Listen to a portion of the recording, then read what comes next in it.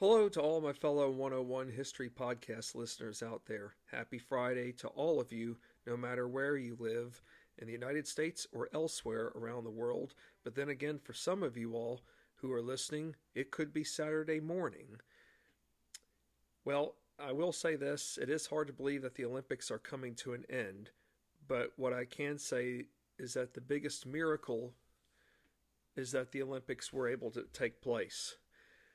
That to me was an accomplishment unto itself, and for everyone involved in coordinating a safe Olympic event, or rather, coordinating the Olympics in general to have happened, given that they had to be rescheduled because of the onslaught of the coronavirus pandemic from last year.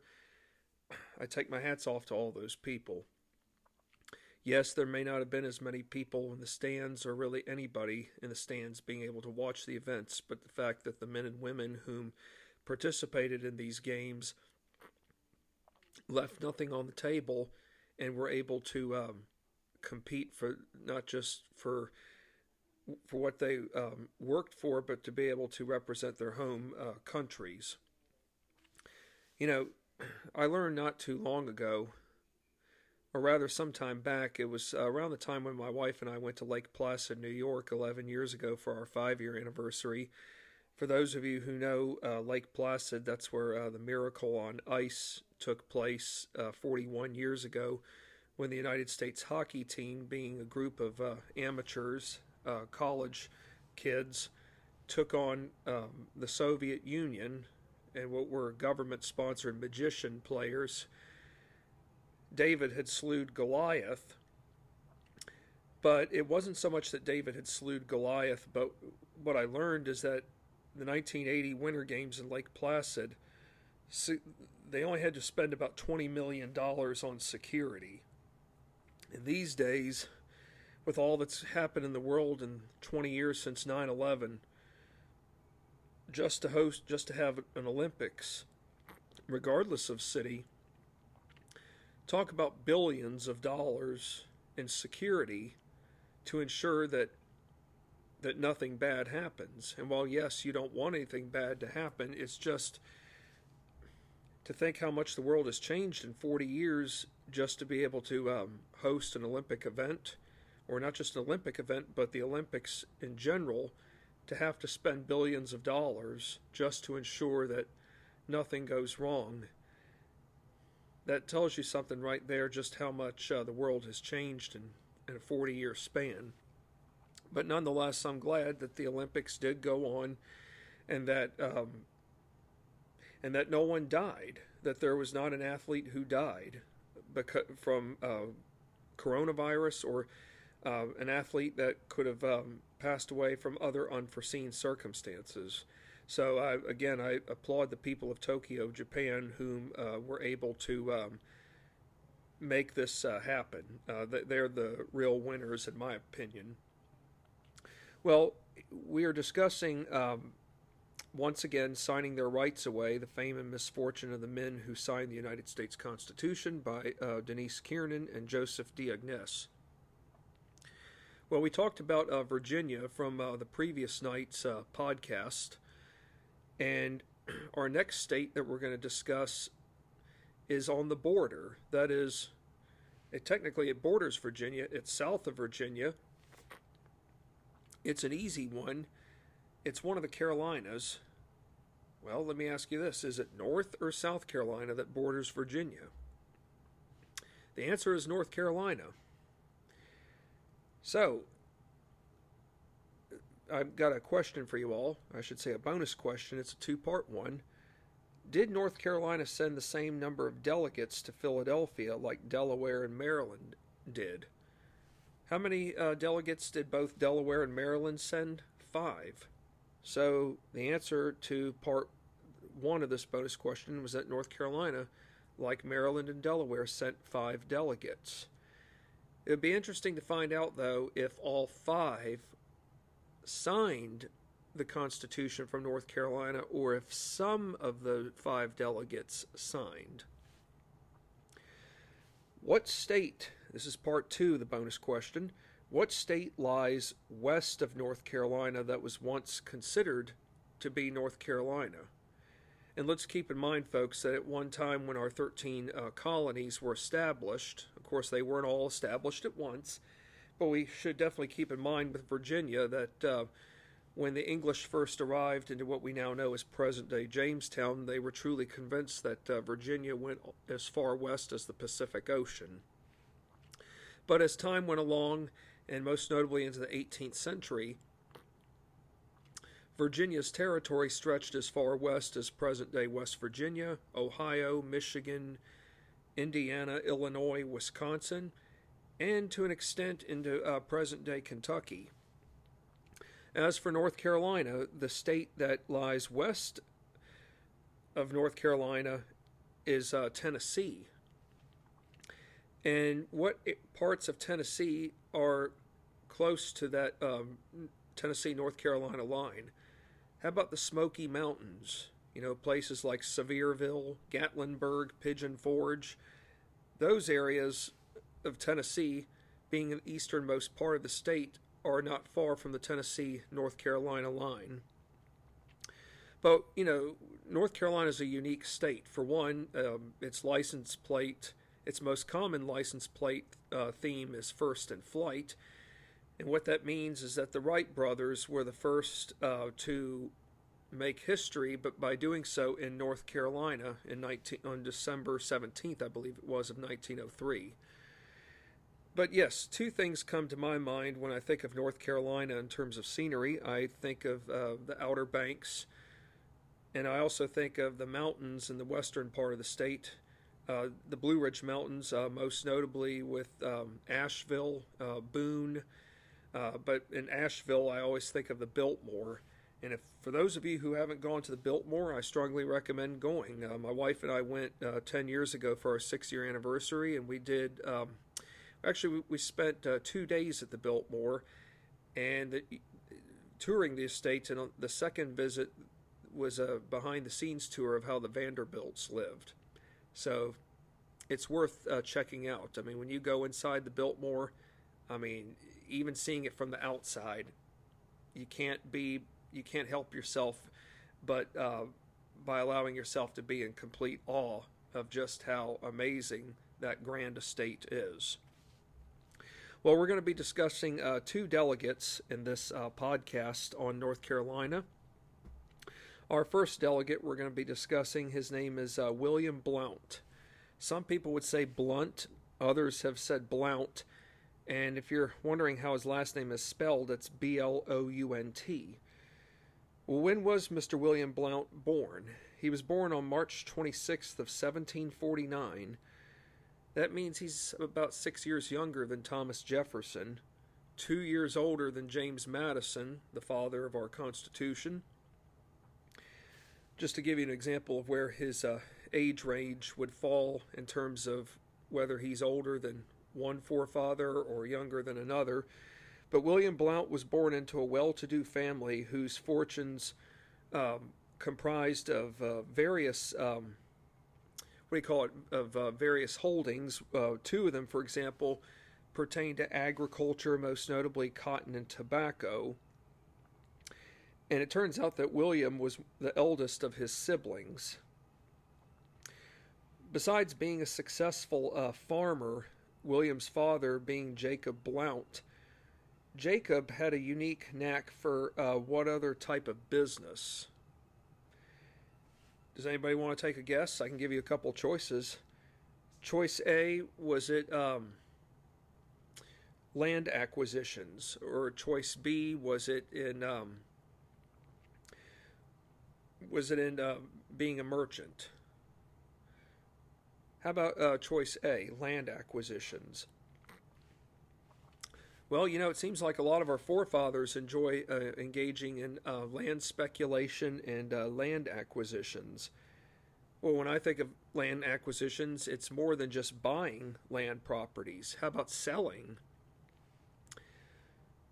So, many of y'all are wondering, okay, if William's father is very successful at being involved in the land acquisition business, Is it possible that William himself could be successful? Well, we're going to have to find that out here soon. But one thing I can also say about William's father is that he's probably one of those people, in my opinion, who has that golden touch. And what I mean by golden touch is that no matter what he puts his hands on, the results always come back as nothing but pure gold. In other words, he has that Midas touch. You know, Midas was that king, Greek mythology. Everything he touched, it seemed to turn to gold. Just couldn't do anything wrong. To me, that's kind of what William Blount's father is like. You know, he's just got that perfect touch for success.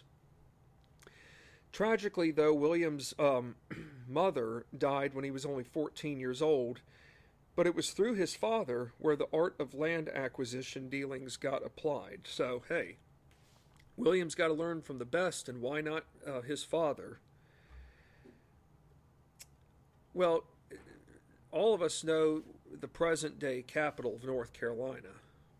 It's Raleigh, isn't that? Am I correct? Yes. Well, I've known that for a long time. After all, I know that my wife was originally from North Carolina, and she lived in Raleigh for a period of time. But Raleigh was not always the capital of North Carolina. Does anybody want to take a guess at exactly what North Carolina's capital was when William Blount was growing up as a young man? I'll give you a couple choices. Choice A, New Bern. Choice B, Fayetteville. Choice C, Greensboro. The answer is choice A, New Bern.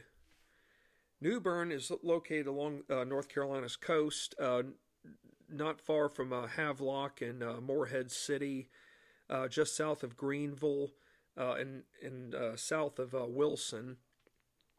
But it is located along the coast. So at one time, folks, North Carolina's capital was not located inland. It was located right along the waters. Could it be that New Bern may have been a port city at one time? Perhaps so. Ships coming in and out, and goods, you know, being accessible not only to the people who live along those coastal towns, but how about to members of government? Anything is possible when you have your capital right along the coast.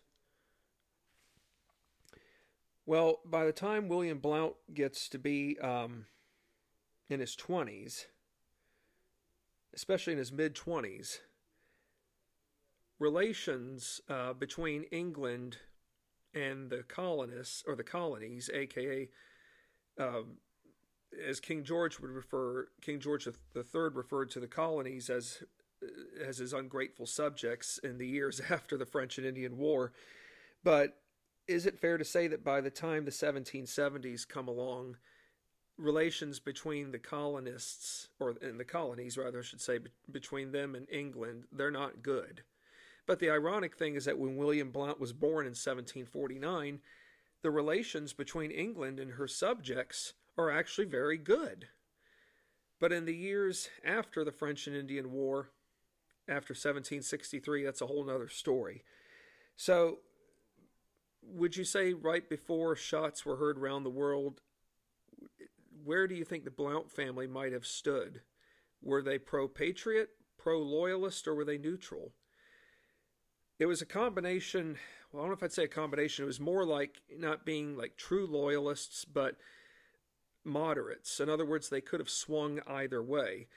But after shots are fired, or shots were heard around the world, the family takes a different course of direction, and that is they become pro-patriot. So William is involved in the Revolutionary War, but he's not involved as a soldier. He actually serves as a regimental paymaster for the 3rd North Carolina Regiment, as well as chief paymaster of state forces, along with deputy paymaster general for North Carolina. So it might be fair to say that maybe to a degree William Blount is like an accountant of sorts, or he's like working for, like a general accounting office by today's standards. He's basically like the equivalent, maybe, of being like a number cruncher for his time. In other words, he's overlooking all the financial affairs to ensure that, hey, that the money is being spent where it's supposed to be. By 1780, William Blount becomes more heavily involved with the American Revolutionary War. But in 1780, where is the war itself being concentrated? Is it still being concentrated up north in Boston and New York City? No. 2 years earlier, in 1778, the British, after a stalemate in June of that year, basically a draw in late June of 1778 in the aftermath of Monmouth Courthouse, New Jersey battle, Britain decides that it's time to rethink its whole game plan. You know, the war up in the north, we haven't been able to deliver any decisive blows to the Patriots. But if we take our energy southward into the Carolinas and Georgia, and then eventually to Virginia, we can find loyalists left and right who will take up arms, not only with us, but with England, in crushing the rebels. So 1780 really is a glorious year for Britain in the war in the South. It really was that way even when it started, but 1780 to me is truly a glorious year. And how is that so? Well, for those of you who were with me when we discussed John Oller's The Swamp Fox, how Francis Marion saved the American Revolution, we should be reminded that in May of 1780, Benjamin Lincoln, rather I should say General Benjamin Lincoln, for the Americans, tried to put up a valiant fight at Charleston, knowing he was outnumbered anywhere from 3,000 to 5,000 men. He had just over 5,000 men, which seemed like a lot, and it was, but it turned out to be no match for Sir Henry Clinton's and his men. Benjamin Lincoln was given pretty much like an ultimatum. You know, if you surrender, you and your men will not have to be subjected to taking an oath or be subjected to facing some prison time, or would not have to face any kind of harsh realities. But Benjamin Lincoln decided that, hey, I feel it would be best for me to defend the city. Well, William Blount is in Charleston, folks. He's helping out General Benjamin Lincoln with all the necessary defense preparations. This was not a one-day battle. It lasted a few weeks, the siege of Charleston, and eventually Charleston fell and was in Britain's hands. Not only had Charleston fallen, but the year before, in 1779, Savannah, Georgia fell. So now Britain has a monopoly on Georgia and South Carolina, but the big crushing blow came in late 1780, about August of 1780. Blount is the head commissary, or let alone the head officer, to General Horatio Gates, who had a very short-term stint as commander of the Southern Continental Army. And it's a blessing that Horatio Gates' stint didn't last very long, because sadly at Camden, he was greatly responsible. Not just greatly, he was totally responsible for the whole debacle there. He basically sent 3 to 4 regiments of militia up to the front line to take on the British regulars. These militiamen were in no condition to fight. Many of them had marched about 300 to 400 miles coming north from New Jersey and Virginia down south to South Carolina to fight. And I'm not here to gross you all out, but this is a reality. These men didn't have much to eat. They were malnourished. Many of them were suffering from dysentery. Not long ago, I saw a program on the Camden debacle where many of the men had eaten fruit that was not, was not ripe. It was basically spoiled. And if that wasn't worse enough, folks, there were men who were forced to put hair powder to thicken their soup. Again, I'm not here to gross you all out, but what I'm here to tell you are the dark realities of war. And William Blount witnessed this. He didn't fight, but he saw just how inefficient of a leader Horatio Gates was, to where once the British came charging at his militiamen with bayonets, they all started running.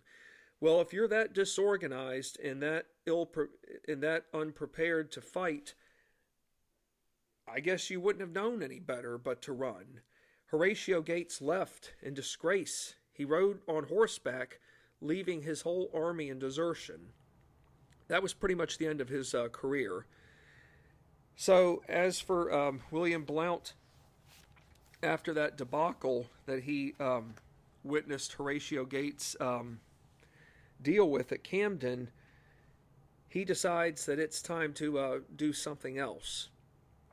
So what all took place in his life between 1778 and 1782? Well, in 1778 he married Mary Granger. In 1780 he left the military to begin a political career back in North Carolina. So by this time he's in his early 30s. And come 1782, a year after the British surrendered at Yorktown, he gets appointed to serve in the Continental, aka Confederation Congress. Does he stay in the Confederation Congress very long, folks? He doesn't. He decides in 1783, being the same year that the Treaty of Paris took place, which officially ends the American Revolutionary War altogether. Come 1783, William returns back to North Carolina, where he and his brother John go about working with the North Carolina State Legislature and opening up what? What do you think? Remember early on, folks, what I told you about with regards to what William's dad had a knack for? Land acquisitions, buying and selling properties, land properties. What do William and his brother want more than anything else? Westward expansion. That is opening up land territories west of the Appalachian Mountains. You know, wasn't one of the repercussions in the aftermath of the French and Indian War, wasn't one of those repercussions prohibiting westward settlement west of the Appalachian Mountains? Yes. And whom were the British protecting west of the Appalachian Mountains? Or at least they were supposedly claiming to protect, but they probably weren't all along. The Indian tribes living on those frontier territories west of the Appalachians. So here we are now in the post-Revolutionary War era, and can you blame William and his brother for wanting westward expansion to be a reality? Absolutely not. Now that we've gotten the British removed from those western territories. But there is a hurdle, another hurdle still. In order to really have effective opportunities to open up these land territories west of the Appalachian Mountains, what's going to have to be done? Well, you've got Indians there, folks. You know, our relations with the Indians have not always been the best, and even before and after the American Revolutionary War, we've still come to the realities that relations have been tense. They may have been nice at times, but they weren't happily ever after all the time. So, for William Blount, he knows that there has to be trading posts established with the Indian tribes. There was one bill passed that became known as the Land Grab Act. And why is the Land Grab Act important? Because it was land that was not confined or held under Indian control. Basically, this is open land for anybody who wants to settle west of the Appalachians. In 1784, William would go about supporting a bill that led to the establishment of a city in Tennessee, a well-known city. Does anybody want to take a guess at what the name of that city was? Was it Knoxville? Was it Gatlinburg? Or was it Nashville? The answer is choice C, Nashville. And Nashville, of course, is the capital of Tennessee. So you have William Blount to thank for supporting a bill that led to establishing that city, which is home to Grand Ole Opry. William Blount learned all the ropes with land acquisitions, not only through his dad but through other people, which was great. But he was also someone whom played dirty. And what do I mean by playing dirty, folks? Well, doing things that we might think of in today's time as being sleazy, doing things that are shady, risky, or risque, or unbecoming. How about, like, for example, taking land that wasn't his? In other words, snookering people out of land that had belonged to them before Western settlement was even allowed. You know, for all we know, it's probably safe to say that William Blount could have been involved in deals that cheated Indians out of their land, out of their ancestral lands. But was William Blount someone whom was optimistic about the U.S. Constitution when he comes to Philadelphia in 1787? Believe it or not, folks, he isn't. But there is a reason for why he's not optimistic. You know, I'll put it this way. He doesn't hate the idea of a constitution. He knows there has to be something better than the Articles of Confederation, but what he's really, really skeptical about is James Madison's Virginia plan, considering the scope and size of what Madison himself envisioned the Republic ought to be. In other words, you know, here Madison is envisioning 3 branches of government. He's envisioning all these checks and balances. For William Blount, to him, this would be too much, this would be too bureaucratic. William Blount is looking for something that's probably a lot simpler.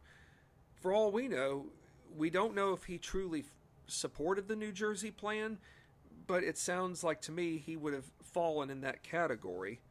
1 vote, regardless of size. But towards the convention's very end, William Blount does come around by supporting the Constitution along with advocating a strong central government as long as it benefited what, folks? Westward expansion. So for William Blount, if the Constitution isn't going to do anything for in terms of allowing for new territories or states to be admitted into the Union, then what's the point of its purpose in his eyes? So come 1790, President Washington, aka George Washington, he appoints William Blount as the territorial governor of the United States south of the Ohio River, which comprised of Tennessee and western North Carolina.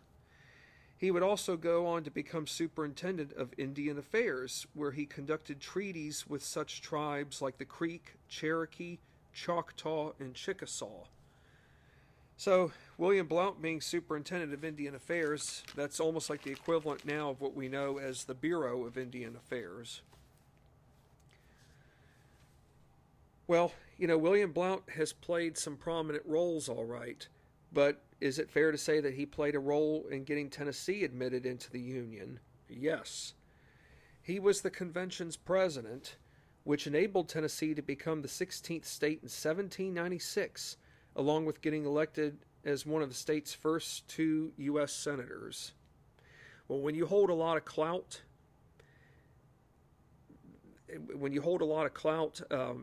which in his case was probably a good thing, anything good can come out of it.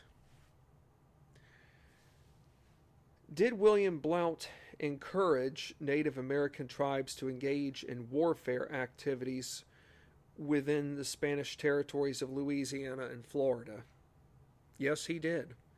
Was that a good thing? No. And how so? Well, he got caught up in a bad moment, and he wrote a letter, and this is an example of where he said everything that was on his mind, and he passed along the letter to someone else thinking that it would never get into the wrong hands. Well, it did.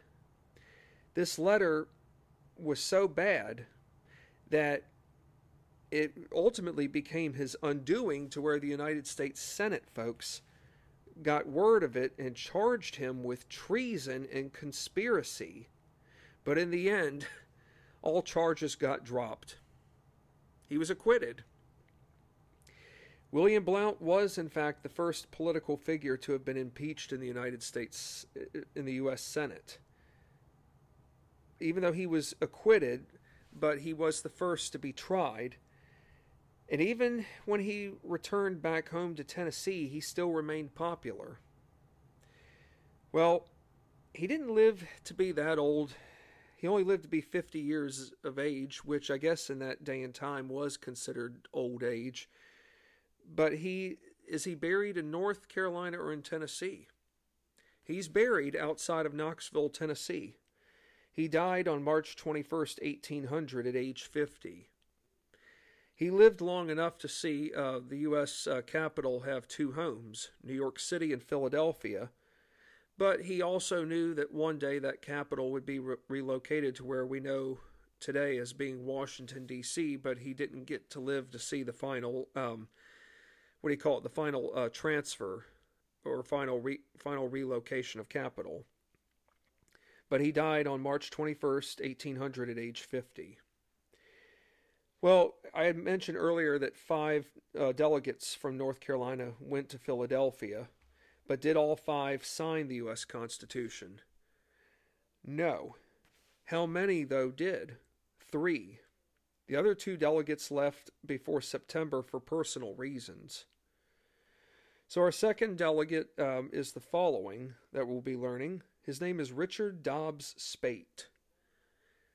It's an interesting name, Richard Dobbs Speight. His last name is spelt S-P-A-I-G-H-T. He was born on March 25th, 1758, in New Bern, North Carolina. His mother, Margaret Dobbs, was the sister to North Carolina's royal governor, and Richard's father was the secretary to the royal governor.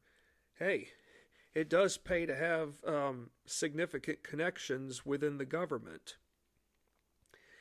Sadly, though, at age 8, Richard's parents, along with his uncle, aka the royal governor, all died, leaving him orphaned. I can't imagine being 8 years of age.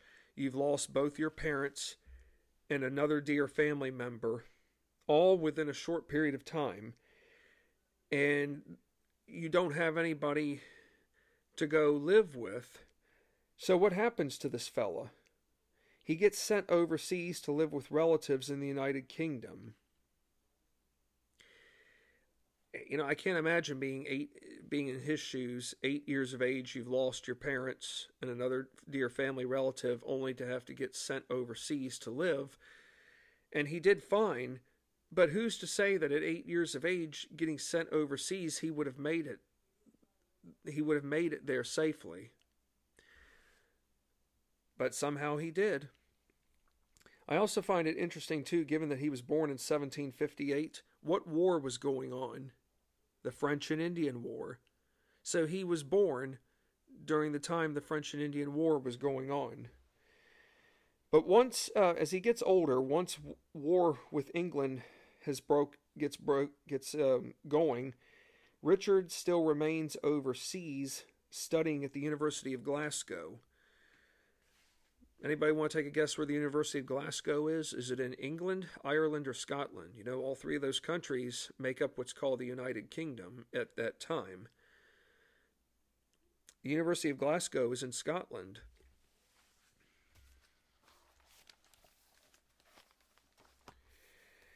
So it is fair to say that Richard Dobbs Speight did not have any true military action during the American Revolutionary War, but prior to 1787, what political background did Speight have?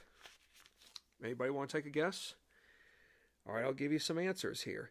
He served as a delegate to the Confederation Congress from 1782 to 1785, which also included serving, actually I'd take it back, After serving in the Confederation Congress from 1782 to 1785, he would go on to serve in the North Carolina House of Commons from 1785 to 1787, which also included serving as House Speaker.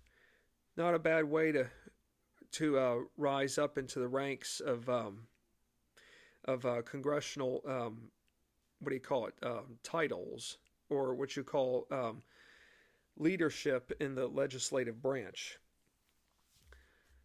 Does he lend his voice in Philadelphia come 1787? Yes, he does. What measures do you think Richard Speight proposed? He favored having the president, including all U.S. senators, serve 7 years before having to go up for re-election. You know, there have been talks at times where some people have said that maybe the presidency should be just 1 6-year term versus having 2 4-year terms that a president can serve. But I do find it interesting that Speight had proposed that the president serve 7 years before going up for re-election. I think to me that would be a long time, and others would have seen it perhaps as an abuse of not just leadership, but abuse of tenure before coming up for re-election. I think it's a good idea that a president can be up for re-election once every 4 years. That gives people enough time to decide for themselves that, hey, you know, after 4 years, is it worth keeping this person in office, or is it time to vote for someone else instead? Well, despite his best efforts in proposing these ideas, they were opposed. But something that Speight did propose was agreed upon by everyone else in attendance. What do you think that would have been? Did it have something to do with how House of Representative members got elected, or how senators got elected? It had to do with how U.S. senators got elected.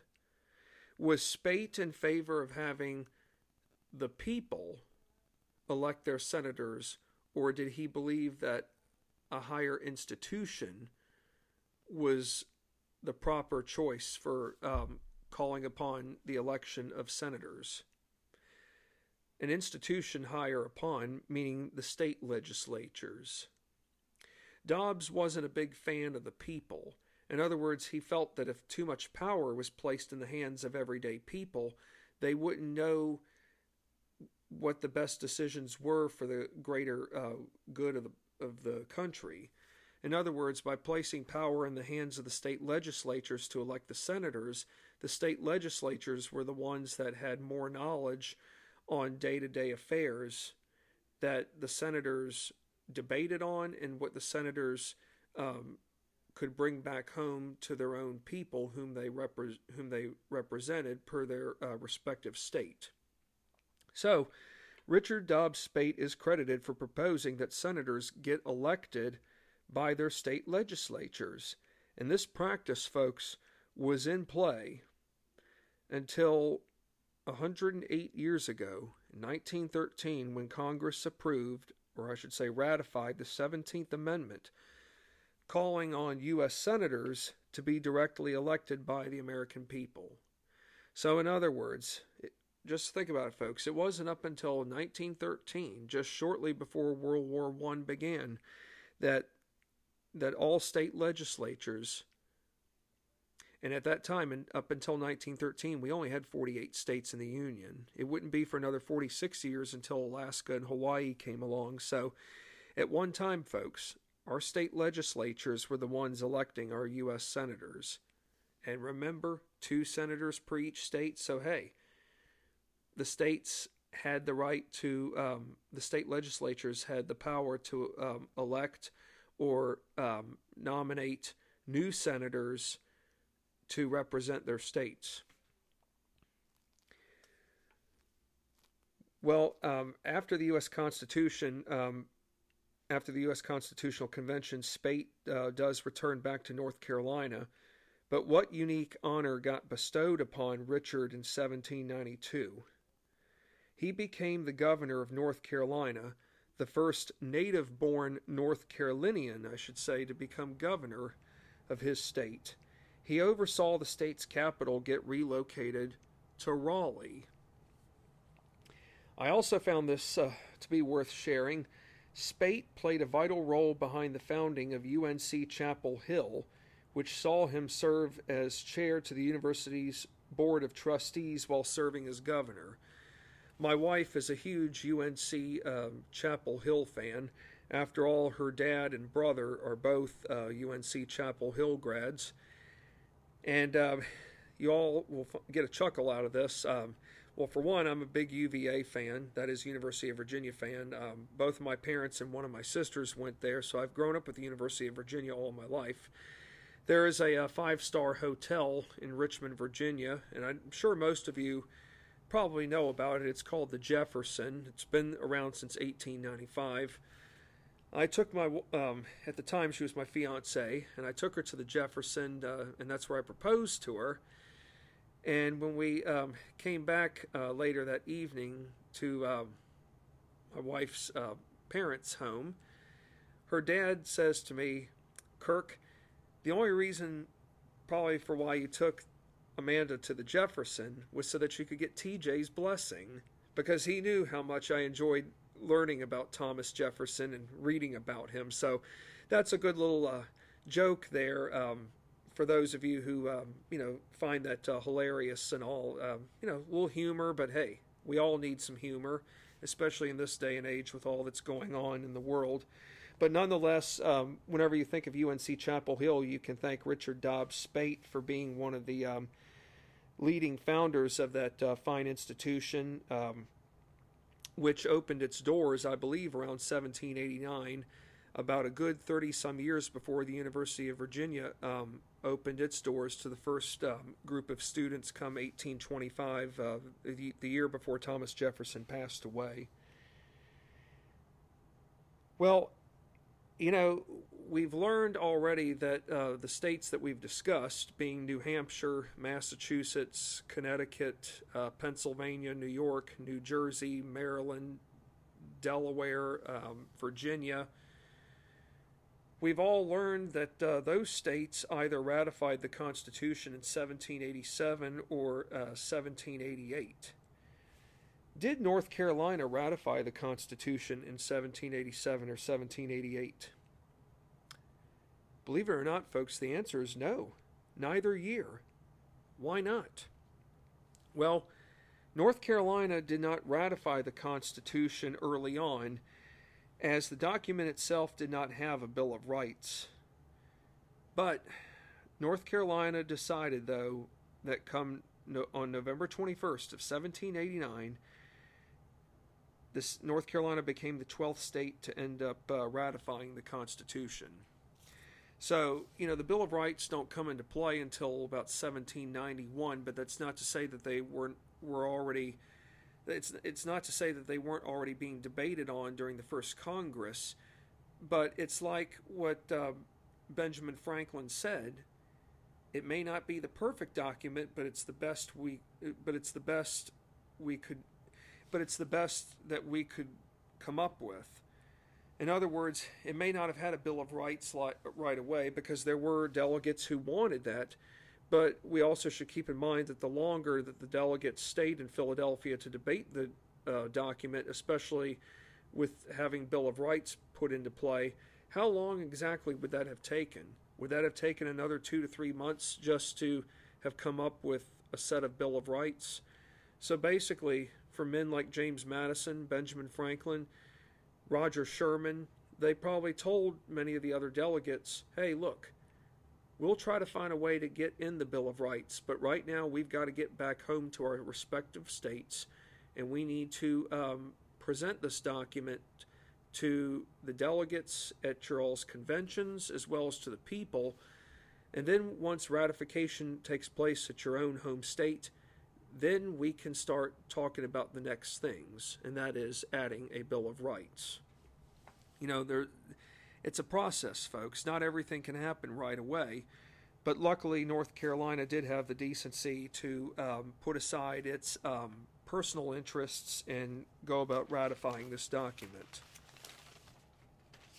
Sacred document, that is. Did Richard Dobbs Speight die from natural causes? I know that sounds like an odd question for me to be asking. I'm sure many of y'all are wondering why does that question matter? Well, we all have to keep in mind that we don't always get to choose how we wish to go. You know, sometimes you hear tragic stories about how people pass away who've been taken way too early. In other words, they were still in the prime of their lives, and sadly they died unexpectedly in ways that they wish not to have gone, but yet had no control.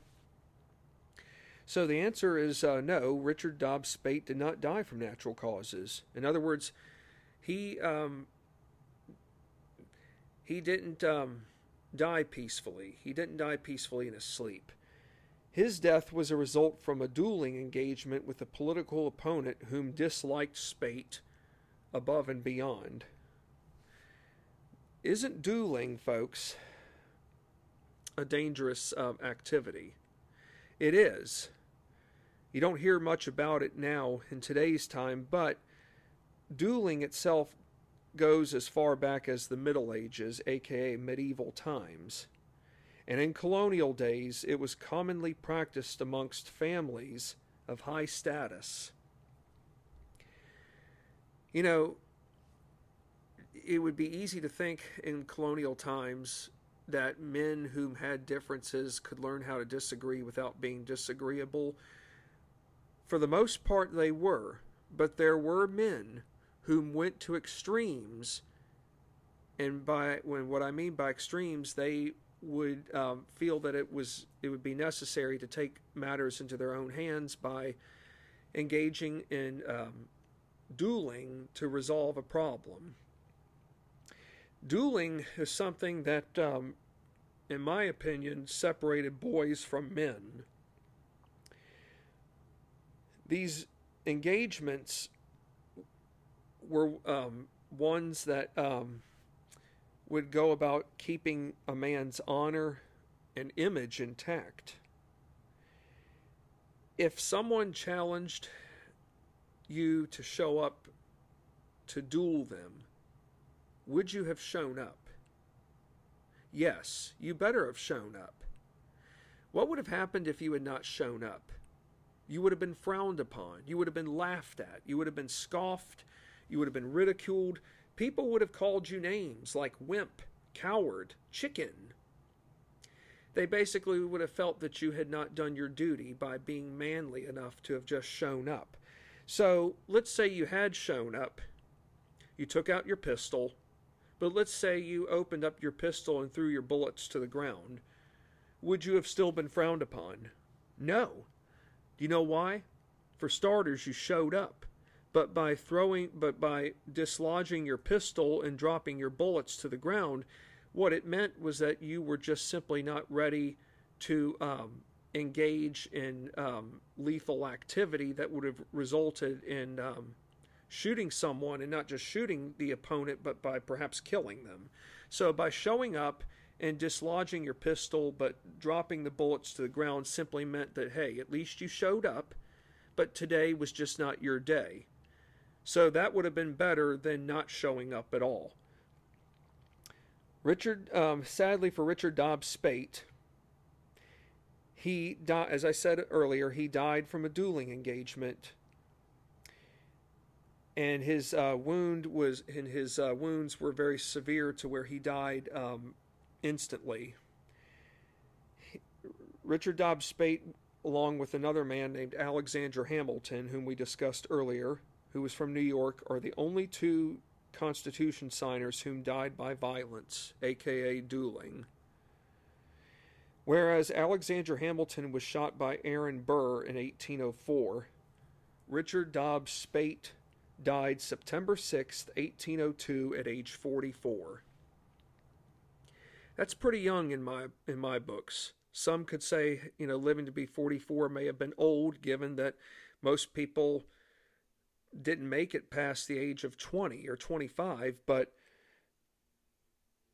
who's to say that had Richard Dobbs Speight not died by means of dueling, he probably could have lived maybe a little bit longer. We don't know.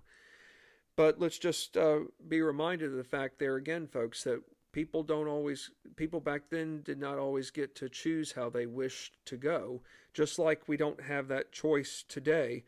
But more often than not, when people could not resolve their political differences peacefully, they turned to dueling. And that was the way to resolve a problem. It's scary to think that that was the kind of violence that people preferred, but hey, if you didn't think anything of it, you didn't know any better. Well, we've covered a lot of ground tonight, and I look forward to being back on the air again next time with you all. And as always, thank you for listening. You all are great listeners, and continue to learn, continue to be challenged, continue to spread the word to those who want to learn more about history. Come to Anchor. As I've said it before, I'd say it again. It's free. The opportunities are limitless. The results go beyond the sky's ceiling. So thank you again, and have a great weekend and stay safe.